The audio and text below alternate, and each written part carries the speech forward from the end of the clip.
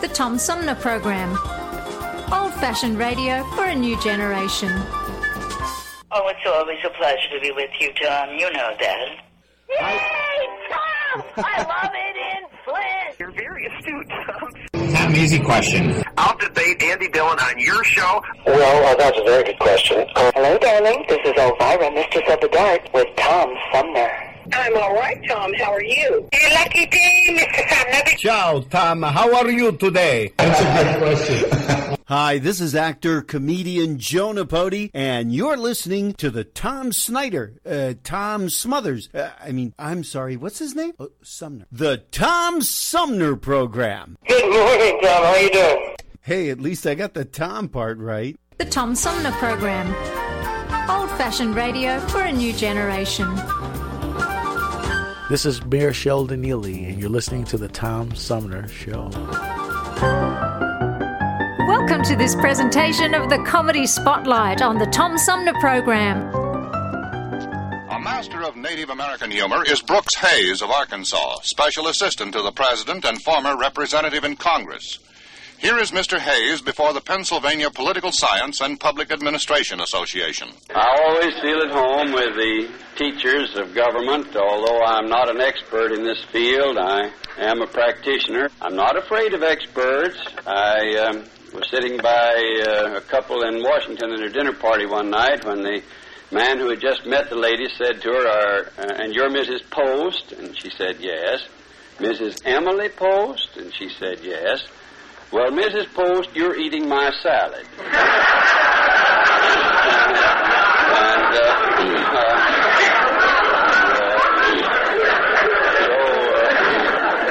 My father was himself a country school teacher, and in this connection, I think you'd be interested in what happened when he took the census in 1900. Asked an old man standing in front of his cabin in this frontier country his name. He said, I'm the enumerator, sir, and I need some information. What is your name? He said, Hearn, Randall J. Hearn. Father said, how do you spell it? Spell it yourself, stranger. I'm a non-scholar.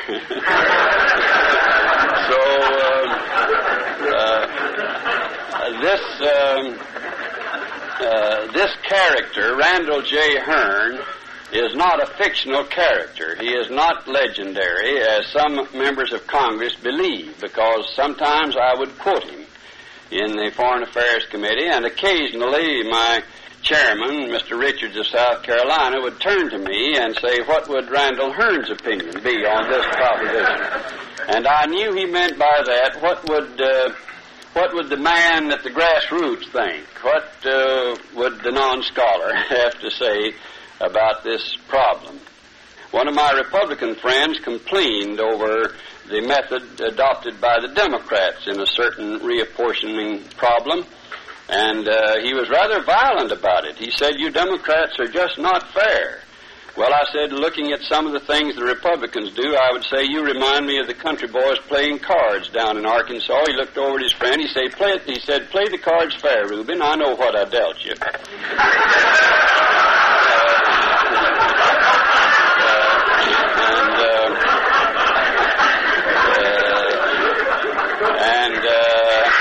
Sometimes it is possible for a politician to extricate himself from political pressures, as Claude Swanston said with his famous 5 rules, the first rule being, when in doubt, do right. You might be interested, incidentally, in those other 4 rules. I believe I can recall them. He said, first, never buy your ticket till you hear the train whistle. Second, always be strong for something nobody can be against. Then the third one I've indicated. Fourth, never use one word if 5 will do. Finally, always stick to your party. If the storm comes and the vessel threatens to sink, move the ballast and try to save her. But if she sinks, follow the rats. I rejoice in the trend these days, seeing an academician often leave his cloisters to enter the political arena. That's good. And I think of some very notable careers that have come out of that response that you sometimes make to the lure that is always present. But the little lady in England was asked, who did you vote for? And she said, vote? Oh, I never vote. It only encourages them.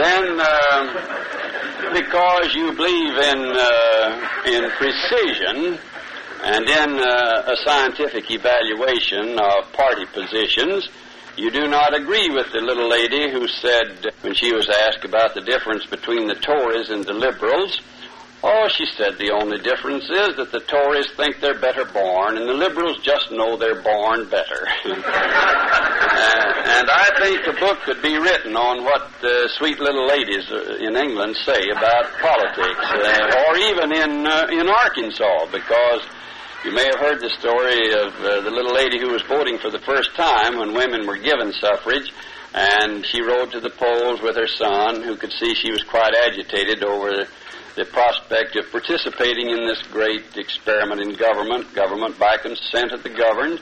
And she went in to vote. That attitude of eagerness and anticipation was registered on her countenance. But when she came out and got in the car, it was obvious that she was disappointed. She was very solemn and grave. As they went home, he said, Mother, who did you vote for?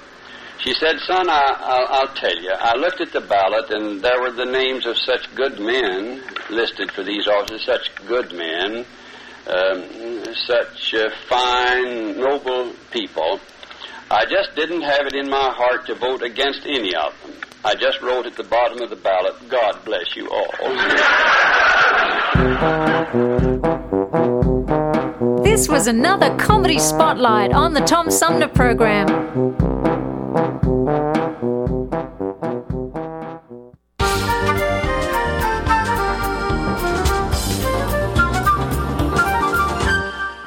Welcome back, everybody. This is the Tom Sumner Program. My guest this hour is the multi-talented journalist, researcher, writer of nonfiction and literary teen fiction. She has a new book out. Well, actually, I want to mention a couple of books that she's already written. She is the author of Alexander Hamilton, Revolutionary, The Game of Love and Death, and Divine Intervention. She has a new book that is considered to be somewhat critical, a critical biography of Donald Trump that is the first of its kind, a book designed for young adult readers about a biography of a sitting president called Unprecedented. And, of course, I'm talking about Martha Brockenbrough. Martha, welcome back to the show. Thanks so much for having me back. This is such a weird coincidence because it was just a week ago that I had, give me a minute, L.A. Kaufman, who is somewhat of an activist, and she was involved with that group that did the fake Washington Post stories. Oh, yeah. And used the same phrase, unprecedented, as their headline. And I mentioned you in your book when I talked to L.A. last week, and I thought that was just the weirdest coincidence. And I'm sure that it was, in fact, a coincidence. But what made you pick this title, Unprecedented, for a biography of the president? Well, so those of us who followed Trump's Twitter feed carefully know that from time to time he misspells something or invents an entirely new word. And this is an example of a new word invented by Trump, unprecedented. He meant unprecedented. And it just seemed like the perfect title for a biography of him because so much of what he has brought to the Oval Office really is unprecedented. And I couldn't resist. And perhaps unpresidential? You could probably make a case that it's unpresidential. Whether for good or for bad probably depends on your point of view of the man, but definitely there's some unpresidential behavior going on. Now, you really dug into this book from a journalistic standpoint, researching and putting together a whole timeline of Trump's complete biography. This isn't Tales from the Campaign Trail or a tell-all book from inside the White House. This is the life of Donald Trump. Why did you want to do this book, and in particular, gear it toward young adults? Well, I wanted to write this book for young people because I was concerned about what they might be told about the president. Typically, biographies of presidents written for younger readers tend to be glowing accounts of their lives and careers. George Washington and the cherry tree. Yes, that's exactly the sort of mythology that is memorable, it is charming, and I don't think it's something that should be told to children. I think that it's important to tell kids the truth. And so I wanted to do that knowing that it would be a delicate and possibly controversial prospect. What kind of reactions have you gotten from people about the book? Young people, the first group that I told about this was a group of a few hundred students in Farmville, Virginia, and I was there talking with them about Alexander Hamilton, who I knew was beloved because of the musical. And I mentioned that I had this book on Trump coming out, and they went berserk. They wanted me to read it to them, and so I read it I read portions to them, and the kids were really super interested. And of course they are. It's what absolutely dominates the media, and they deserve to have someone telling them about Trump, with these young readers in mind. These are kids who did not grow up during the Vietnam War, most of whom weren't alive for 9/11. And so what my book does that an adult book might not do is provide this context. And I wanted to cover not just the campaign stuff, but really all of his life so that readers could be certain that I was providing meaningful patterns of behavior, because of course those patterns of behavior predict future behavior. And there is a credibility issue with the president, and there is a credibility issue with news these days. Yes, I think that's true. I don't think the credibility issues are in any way the same. I'm not. I guess what I'm saying is, in research for this book, how do you weigh through the things that may not be true and accurate, and call information that you feel solid about? That's a great question. And historians face this all the time, and there's kind of this misunderstanding that a primary source is an unimpeachable source, and primary sources can also be inaccurate. When I was doing my book on Alexander Hamilton, for example, his good buddy Hercules Mulligan tended to exaggerate what Hamilton did, and so we always have to be skeptical of information we're looking at, and we can say, hey, is there another source that confirms this? And so, some sources are more reliable than others. For example, congressional testimony. When I'm looking at the government's transcript of testimony, whether it's for Donald Trump's father or Donald Trump's son, I trust that was what was actually said. Now, whether it was true is another matter, and that's where you look to other sources. And so there's always a great deal of thinking going on, and how I present the information. there are more than 1,400 footnotes in this book and quite a few pages of additional back matter because I did want people to know exactly where I learned things. Were there things that you uncovered that surprised you? You must have had some idea where this book was going to go before you started, but were there some things that jumped up and just took you completely by surprise? Well, so I did have some idea based on what I'd seen on the campaign trail, and based on what I knew of his life from watching him on The Apprentice and being vaguely aware of tabloid news stories from the 1980s. But yeah, definitely some things surprised me. You know how we often read that Donald Trump is chaotic and unpredictable? Yeah. He may seem chaotic. He's completely predictable. We'll have more with author Martha Brockenbrough straight ahead. Hello, darling. This is Elvira, Mistress of the Dark, with Tom Sumner. I'm Julie Lopez with Crime Stoppers. Have you ever wondered what to do if you have information about a crime or the whereabouts of a felony fugitive and you want the police to know but you need to remain anonymous? Well, here's what you can do. You can go to p3tips.com or download the mobile app. You can go to Crime Stoppers of Flint and Genesee County's Facebook page and click on the Leave an Anonymous Tip tab, or you can call 1-800-422-JAIL. All methods are anonymous, and if your help leads to a felony arrest, you may be eligible for a cash reward. Remember, your voice matters.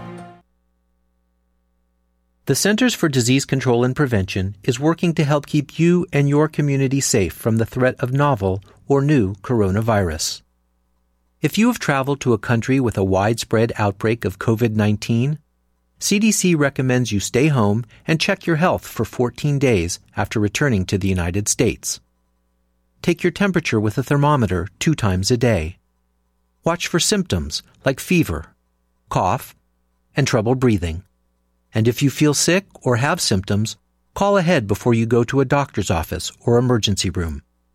Tell the doctor about your recent travel and your symptoms, and avoid contact with others. For more information, visit cdc.gov. Hey, this is Tom from the Tom Sumner Program. Catch me and a gaggle of great guests weekdays on Our Voices Radio, WFOVLP 92.1 FM. You never know who might drop by. Joe By from the Blue Hawaiian. Dan Sterling. Congressman Dan Kildee. Alexander Zonjic. Actor, comedian Joe Napodi. Woodrow Stanley. U.S. Senator Debbie Stabenow. State Senator Jim Ananich. Comedian Brian McCree. The unknown comic. Mark Farner. And Tom, I want you to know Tom's my friend. You've always got great questions, and you know the material, and you care about it, and that's impressive. Nice to be with you, Tom. And I admire you for reading all of that. I haven't read the whole thing. I'm willing to admit that. Hey, Tom, this is my favorite interview always. It's like having coffee at the kitchen table with you. Tune in Monday through Friday from 9 to 12 right here on 92.1 of a kind, and check out our website at TomSumnerProgram.com. Yo, speaking. Oh, dear. Honey, our car warranty is expiring again. So soon? It just expired last week. You don't even own a car! Not now, Dana. Your father's on the phone. Hey! Mom and Dad, you're being scammed. It's a robocall. Scammers are using new technology and clever tactics to make more and more calls that look legitimate but are hard to trace. They can make it look like they're calling from any number, even from numbers of people you know. My robocall crackdown team is working with state and federal partners to stop the robocalls for good, but I need your guys' help. Don't trust your caller ID. Verify you're really talking to the person whose number appears when your phone rings. And if you accidentally answer a robocall, hang up right away. Engaging in conversation will only lead to more calls. Use a call blocking app on your cell phone that stops robocalls before they interrupt your day. And if you do get a robocall, file a complaint with my office online at mi.gov/robocalls. And Mom, Dad, please do not give your information out to these scammers over the phone. They're just trying to trick you. Well, at least they call. No, I get it, you're busy. But you know Janine's daughter is a doctor. She calls every week. a doctor. I'm Michigan Attorney General Dana Nessel. Visit mi.gov/AG complaints for your connection to consumer protection. Hello, this is State Senator Jim Ananick, and you're listening to the Tom Sumner Program. More with author Martha Brockenbrough. Straight ahead. When you look at the patterns that he established throughout the course of his life and what he really values, it's actually pretty easy to predict what what comes next and what's going on in his head. So Trump's primary drive in life is to win. He talks about, how much he hates losers, how important winning is. And this is really a value that he got from his father. Trump was raised in a household where if you were not a winner, you were a loser. And this is a really important thing to keep in mind. So, when Trump habitually doesn't tell the truth, that's just all part of his strategy toward winning. He can persuade a number of people that the media is fake and that whatever he says is the truth, and that becomes powerful. It certainly takes a long time to prove something isn't true, and by the time you do, people might have moved on or already internalized the false information.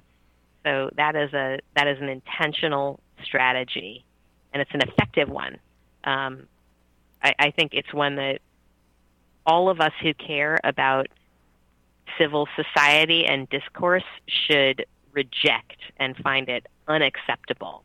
Because, when someone's willing to be untruthful that frequently, that is a really unfair and destructive advantage they have.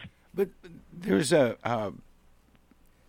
this thing that has haunted me a little bit for a little while, and I want to transpose it to this story, and it has to do with privacy. And there's a generation of young people coming up that don't have the same expectation with regard to privacy that people my age would have. They don't value it in the same way, and I wonder if that's true today or if we run the risk of it becoming true because we have so many public figures that are so comfortable with not telling the truth that we risk having a generation of young people to whom the truth is not as important. Well, here's the thing. People might say the truth isn't important, and they might give in to cynicism and say, oh, everybody lies. Yeah. That's not true. And we don't want it to be true. We want to be able to trust the products that we buy. We want to trust that food is safe to eat. We want to trust that, a bank that we're dealing with to borrow money for our house isn't going to change the terms of the deal. Our whole society is run on an engine of trust. Democracy it depends on facts and rational conversations. And so, what authoritarians want to do is destroy a belief in shared reality so that they can control us. I don't want that for this nation and for anybody in it. When you bring up I guess in terms of privacy. Oh, I wanted to just follow up on the privacy thread. There's lots of ways of slicing that. And one of the dangers that we're facing these days is the data collection companies know so much about us and can deliver disinformation meant to divide us. And that is exactly what Russia did. And it's a legitimate question whether they had cooperation from members of the Trump campaign. But I'm really bothered by this idea that It's been a joke, going back decades. It didn't start with Donald Trump, that you can tell when a politician is lying because his lips are moving, that kind of thing. They all lie and all that. Yep. But when you talk about trust, with regard to public safety and food quality and those kinds of things, my show is based out of Flint, Michigan, and there are very few people in Flint, Michigan that trust anything elected officials have to say. Because of the number of people who said the water's fine. Right. Your trust was betrayed. In a very big way, and at several levels of government.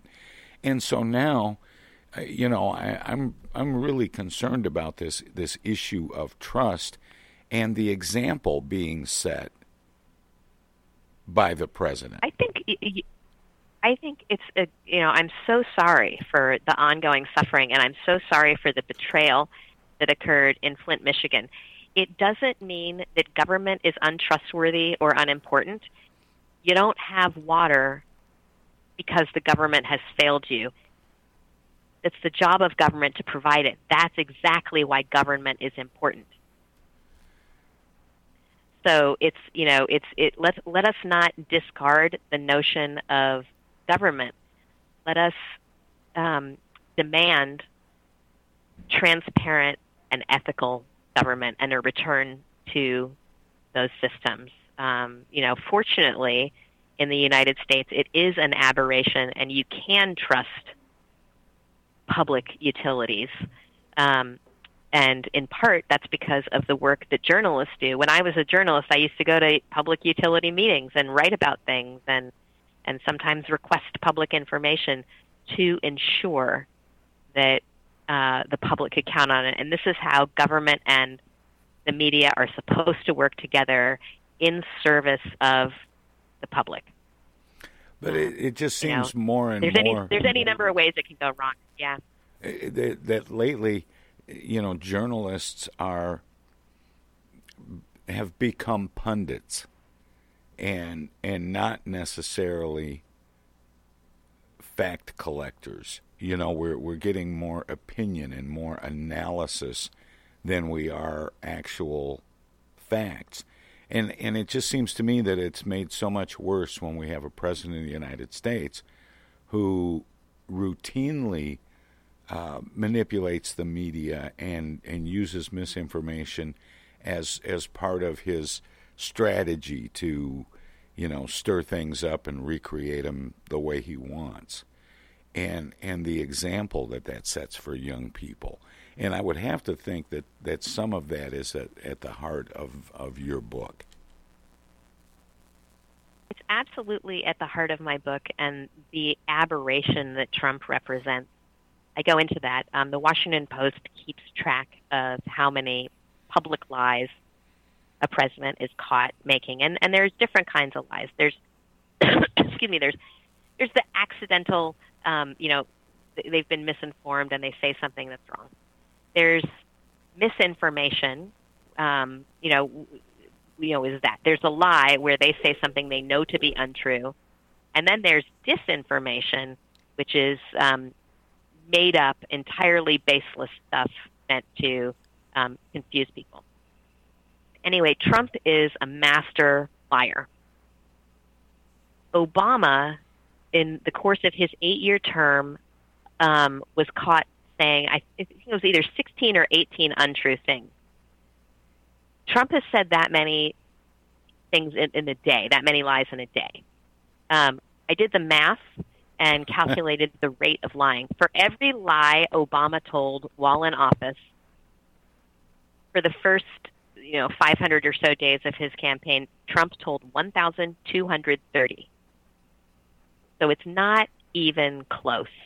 And to say, oh, well, Obama lied too, it's not the same. It's not a fair comparison. And I think that's one of the things that we have to pay really close attention to is the absolutely astonishing rate of lies that come out of his mouth. And, for me to put on my pundit hat for a moment, I think this is unacceptable, and we should all find it unacceptable. And I would challenge the American media to find a way of not allowing themselves to be used the way they're being used. It's really not important to cover every lie that he says. But just because he says it. But I think in this, social media, electronic era of news delivery, where first is more important than fact, that the media, by and large, has done itself a disservice by reporting things quickly before they've been vetted. I think that's true, and it's the media business is a really hard one. And I think it's gotten. I think it's gotten a little harder because there's such a rush.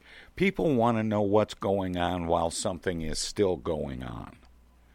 We're getting live feeds from hostage negotiations, and a lot of times people are asking questions, and the answers aren't there yet, but people are trying to fill in with answers. We're getting the wrong number of gunmen at an episode, and the wrong type of weapons, and body counts are wrong, and then it ends up evolving over 3 or 4 days before we actually get a story that's close to what really happened.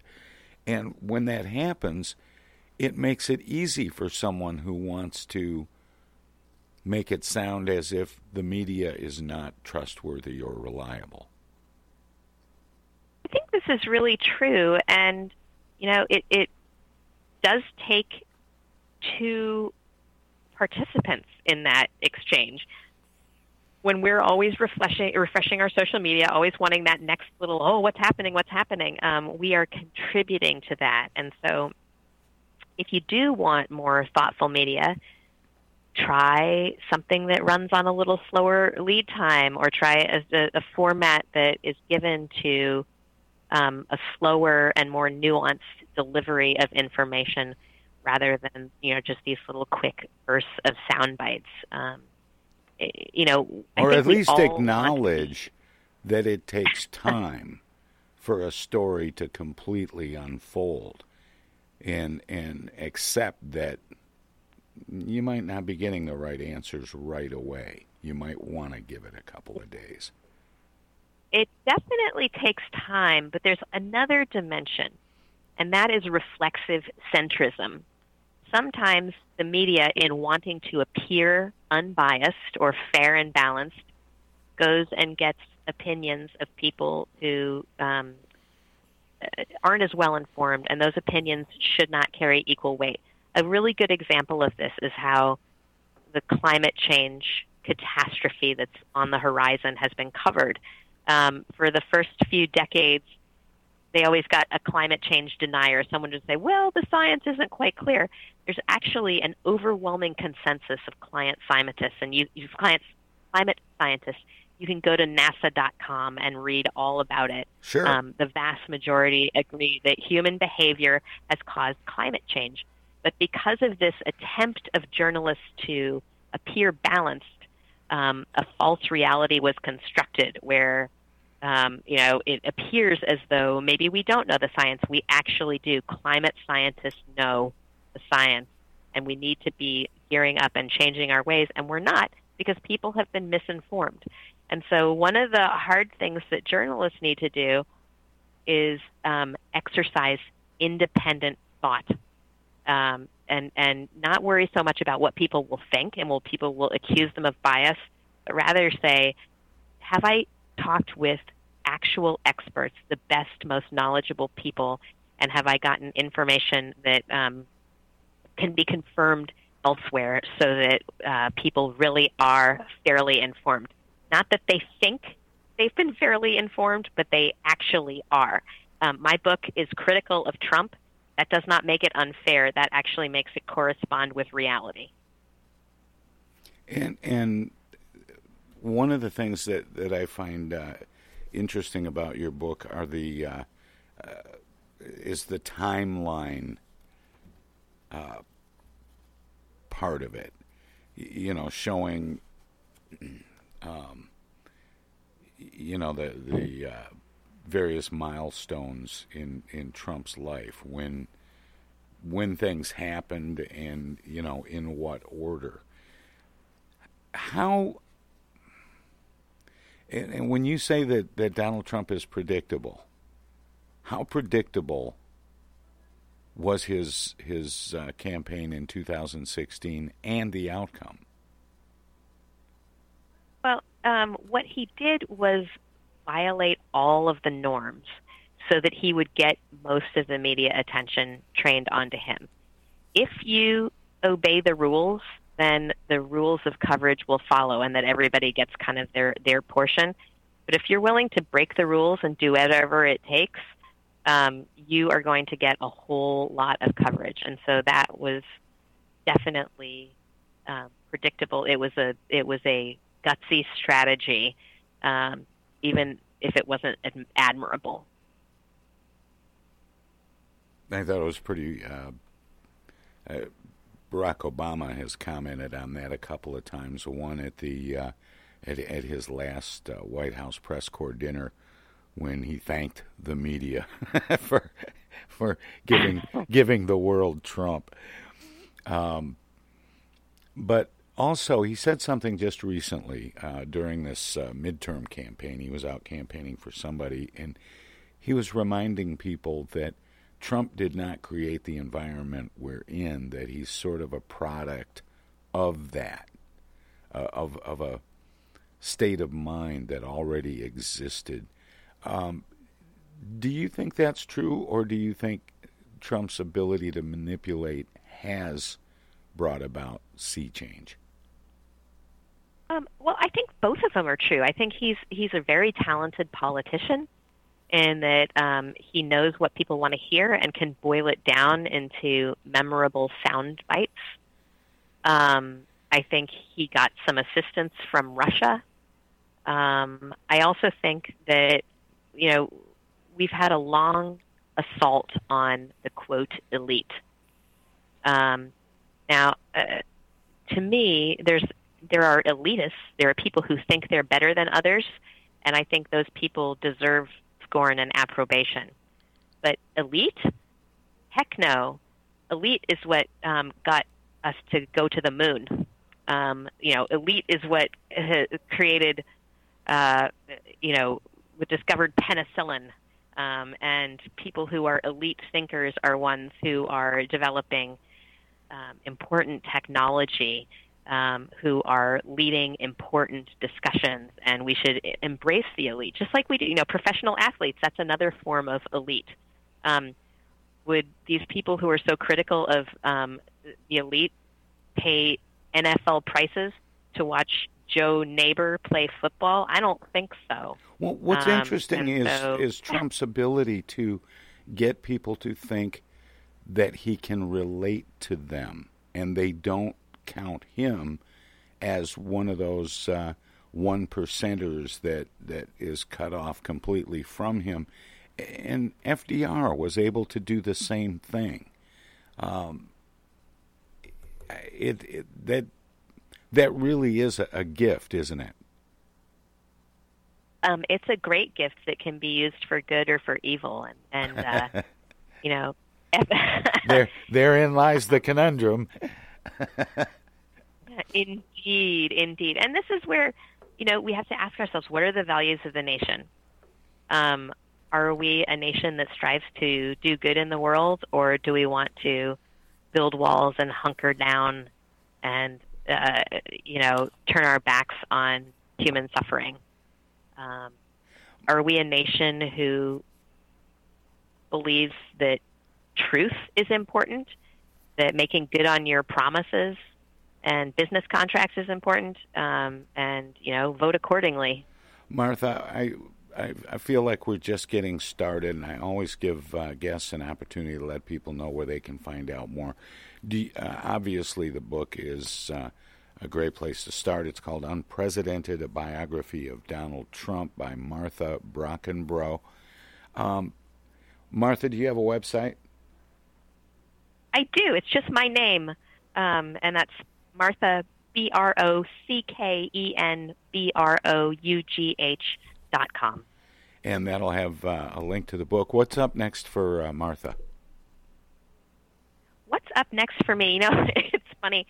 I just had another book come out this month, and it's entirely different. It's a picture book meant for very young readers. It's called Cheerful Chick, and it's about a little tiny baby chick who's hatched with a big goal in life, and she has to be persistent in order to achieve it. So anyway, if you want something lighter, written in very cute rhyme, there you go.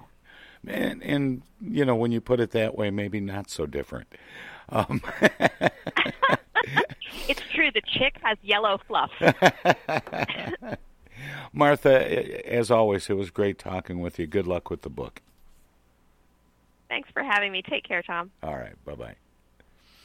That was Martha Brockenbrough. She draws on her diverse experience in journalism, research, nonfiction, and literary teen fiction for an incisive and thoroughly researched biography of sitting President Donald J. Trump.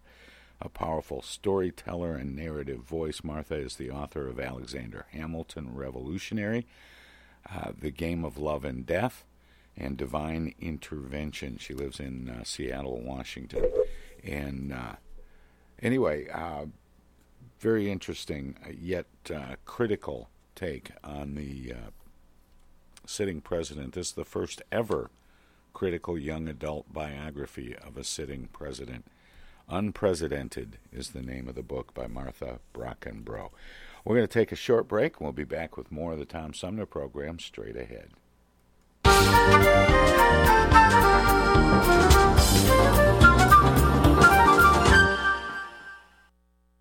Outside of the world, I'll realize as the light filters gently through the vine, I look outside and I'm alright. Oh yeah. Well, am I crazy, baby? This isolated life ain't all that bad. Am I just lazy? Maybe, but it's a welcome change of pace from the madness. Do the right thing and stay inside with me. You might just save a life, or two, or three, or four, or maybe five. Let's save lives. Are we crazy, baby? This isolated life ain't all that bad. Are we lazy? Maybe, but it's a welcome change of pace from the madness. Are we crazy? Maybe, this isolated life ain't all that bad. Are we lazy? Maybe, but it's a welcome change of pace from the madness, yeah. From the Tom Sumner Show. Oh, yeah. Hey, this is the Unknown Comic, and guess what? You're listening to the Tom Sumner Show right now, and now, and now too, and even now.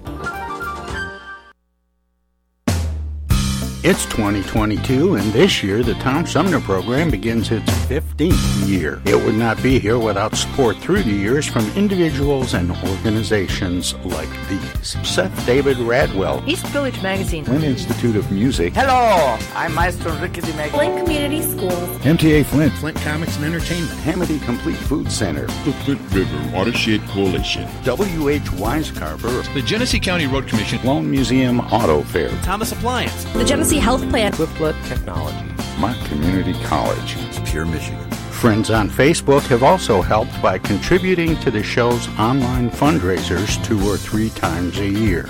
If you would like to help the Tom Sumner program continue to thrive by becoming a sponsor, send an email of interest to tom@tomsumnerprogram.com. Add your name to the list of supporters, past, present, and future. Right now, the COVID-19 vaccines are available to millions of Americans, and soon they will be available to everyone. This vaccine means hope. It will protect you and those you love from this dangerous and deadly disease.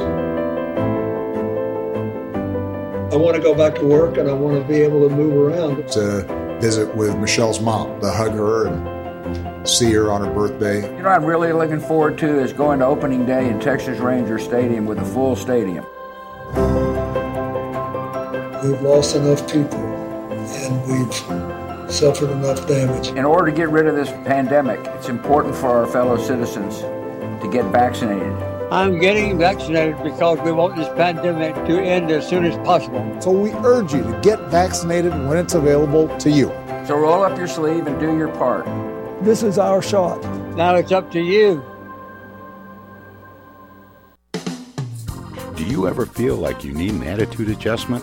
Are you wishing there was a magic pill or a new app for your mobile device?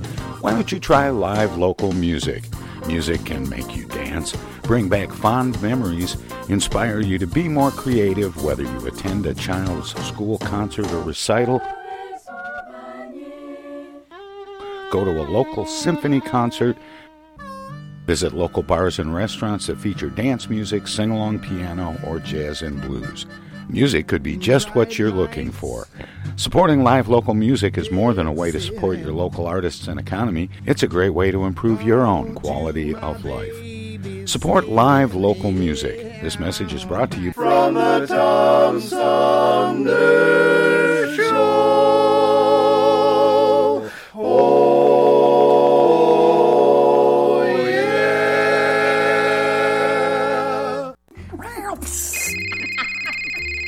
Yellow? Honey, it's Dana. Dana? Something must be wrong. She never calls. Dana, what's wrong? Take this down. She's stranded on the side of the road. I'm not. She needs us to send her an Amazon gift card. I don't. And she'll use it to pay the tow truck driver. I won't. Mom, Dad, that's not me. It's a scam. Scam artists will call, text, or email people trying to get them to buy a gift card from Amazon or some other company, and then ask for the gift card number over the phone. Remember, gift cards are for gifting, not for paying people. If someone asks for payment using a gift card from Amazon, Target, or some other store, it's a scam. Hang up or delete the message. These scammers are awful. Wish they'd pretend to be her brother sometimes. Be nice to hear from him. For more tips on avoiding scams, visit michigan.gov/AG for your connection to consumer protection. I get the uneasy feeling Rod Serling is behind one of those doors. Rod Serling. Rod Serling. What's this, the Twilight Zone? Where is everybody? I would have been headed for the Twilight Zone. Twilight Zone? If I go any lower, I'll be in the Twilight Zone. All right. Oh, but Jethro's right at home in the Twilight Zone. I'm in the Twilight Zone. Now, having made this little jaunt into the Twilight Zone, I got a feeling something strange is about to happen. In the Twilight Zone. Hi, this is Ann Serling, and you're listening to the Tom Sumner Program.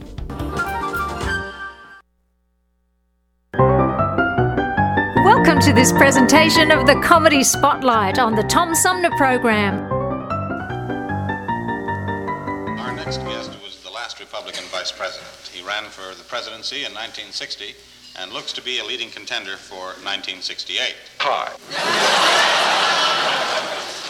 You have been publicly feuding with Governor Rockefeller. Of course. Would it be correct to say that you believe he has a big mouth? Not as wide, I would say, as would appear at some times in the American press. Let's go now to Mr. St. Ledger. Continuing with Governor Rockefeller, should he be chosen to run for president in 1968, when will you start campaigning for him? Within 48 hours after his defeat. Mr. Van Voorhis. Sir, if we may make the observation, you seem to be interested in elections of all varieties.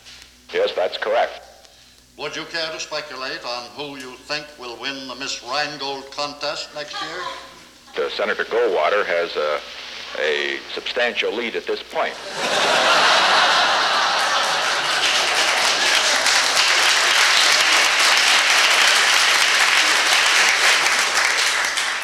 Mr. Swayze.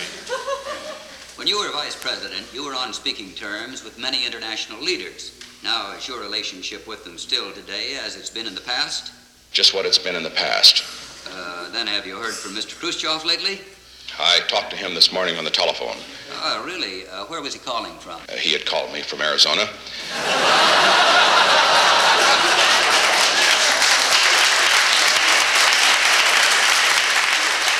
Khrushchev suddenly defected from Russia to the United States, what would you advise we do? Where you have a man who is vigorous, who is articulate, who has been effective, and who is honest, and who's done a good job, you send him back.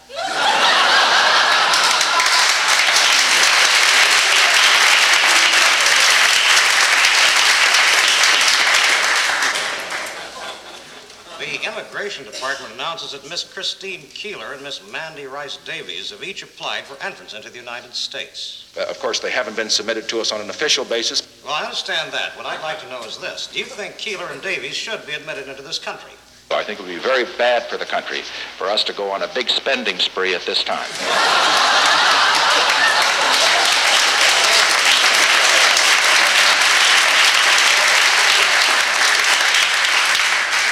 Sir, may we reminisce about your days in Washington? Of course. I was wondering, is it true that the men's room attendant at the Capitol building used to get only $25 a week salary? But I had, of course, the opportunity to talk to the President, to the Secretary of State, to our various ministers in defense and the other areas.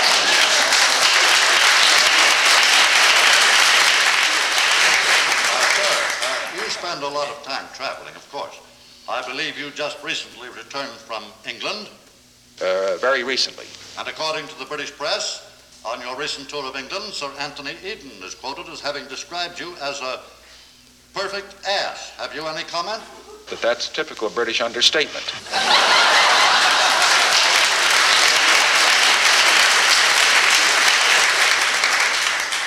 I'd like to thank you for allowing us this opportunity to speak with you today. You've been most cooperative. Is there anything of yours that we could keep as a memento of this visit? Take California.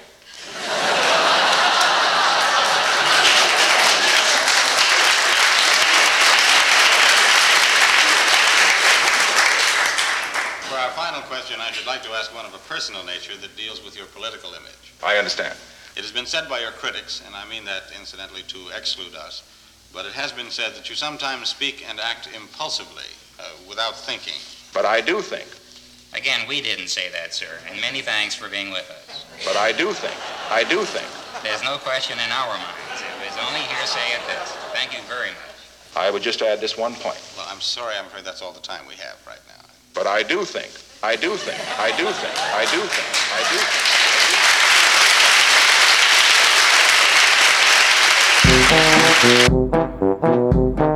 This was another Comedy Spotlight on the Tom Sumner Program.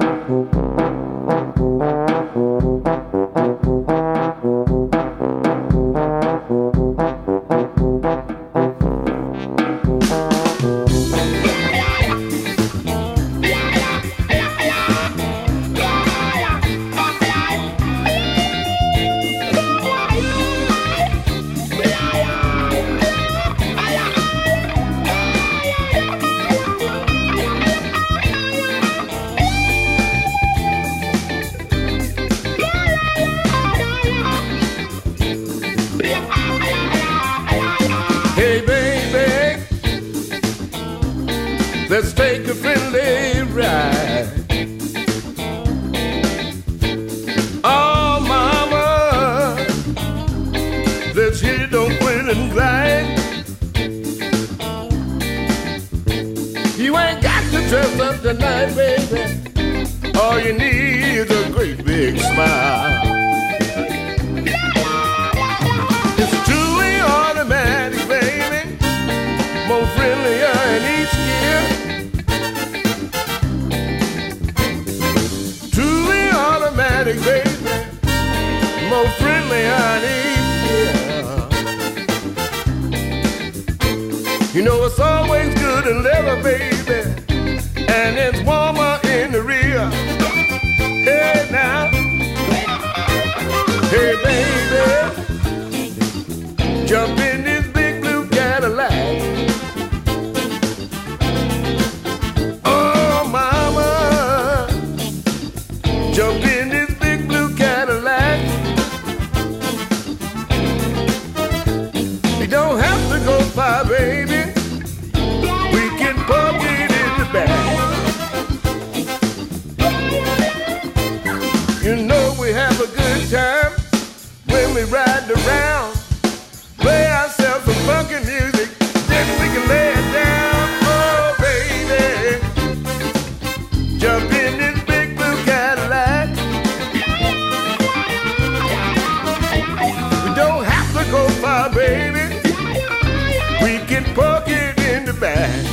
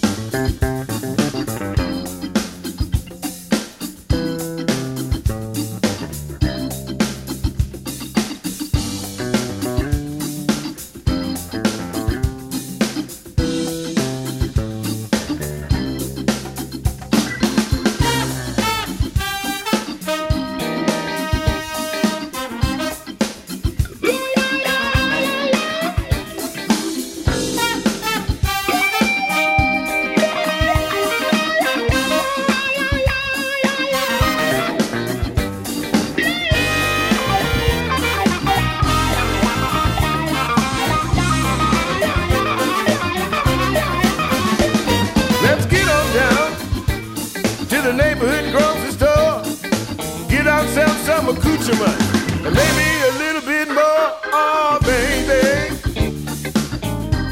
And later when we get home, I'll be the first one out the car, baby, heading for that bedroom door. Oh baby. Meanwhile, mama, jump in this big blue Cadillac.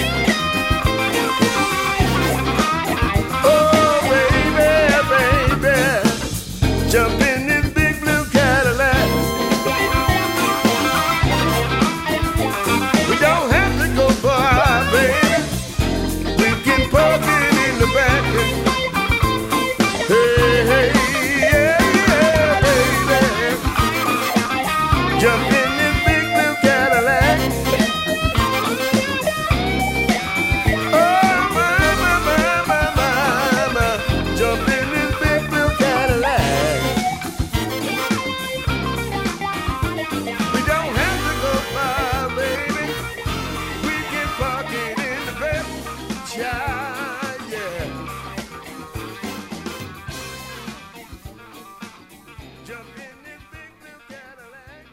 The Tom Sumner Program.com. From the Tom Sumner Show. Oh, yeah.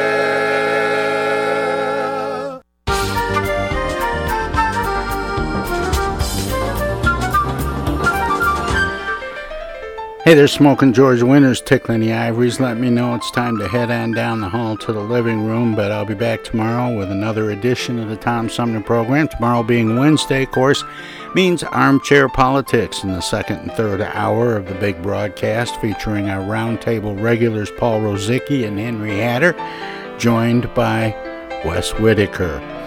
And we'll start out the show tomorrow with economist Chris Douglas from the University of Michigan, Flint. Anyway, I hope you'll join us. In the meantime, good night, everybody. The Tom Sumner Program is a live variety show. We want to acknowledge all of our guests who play such an important role in the show, and our cavalcade of cohorts from coast to coast for their regular contributions. Most of the musical accompaniment was provided by people in or from the Flint area. Many of the pre-recorded portions of the Tom Sumner program are made possible by Flint's own Steve McComb and Pencil Sketch Recording in Nashville, Tennessee. If you have comments, questions, or suggestions about the show, find us on Facebook. This is Prue Clearwater. Join us next time for another edition of the Tom Sumner program, and thanks for listening.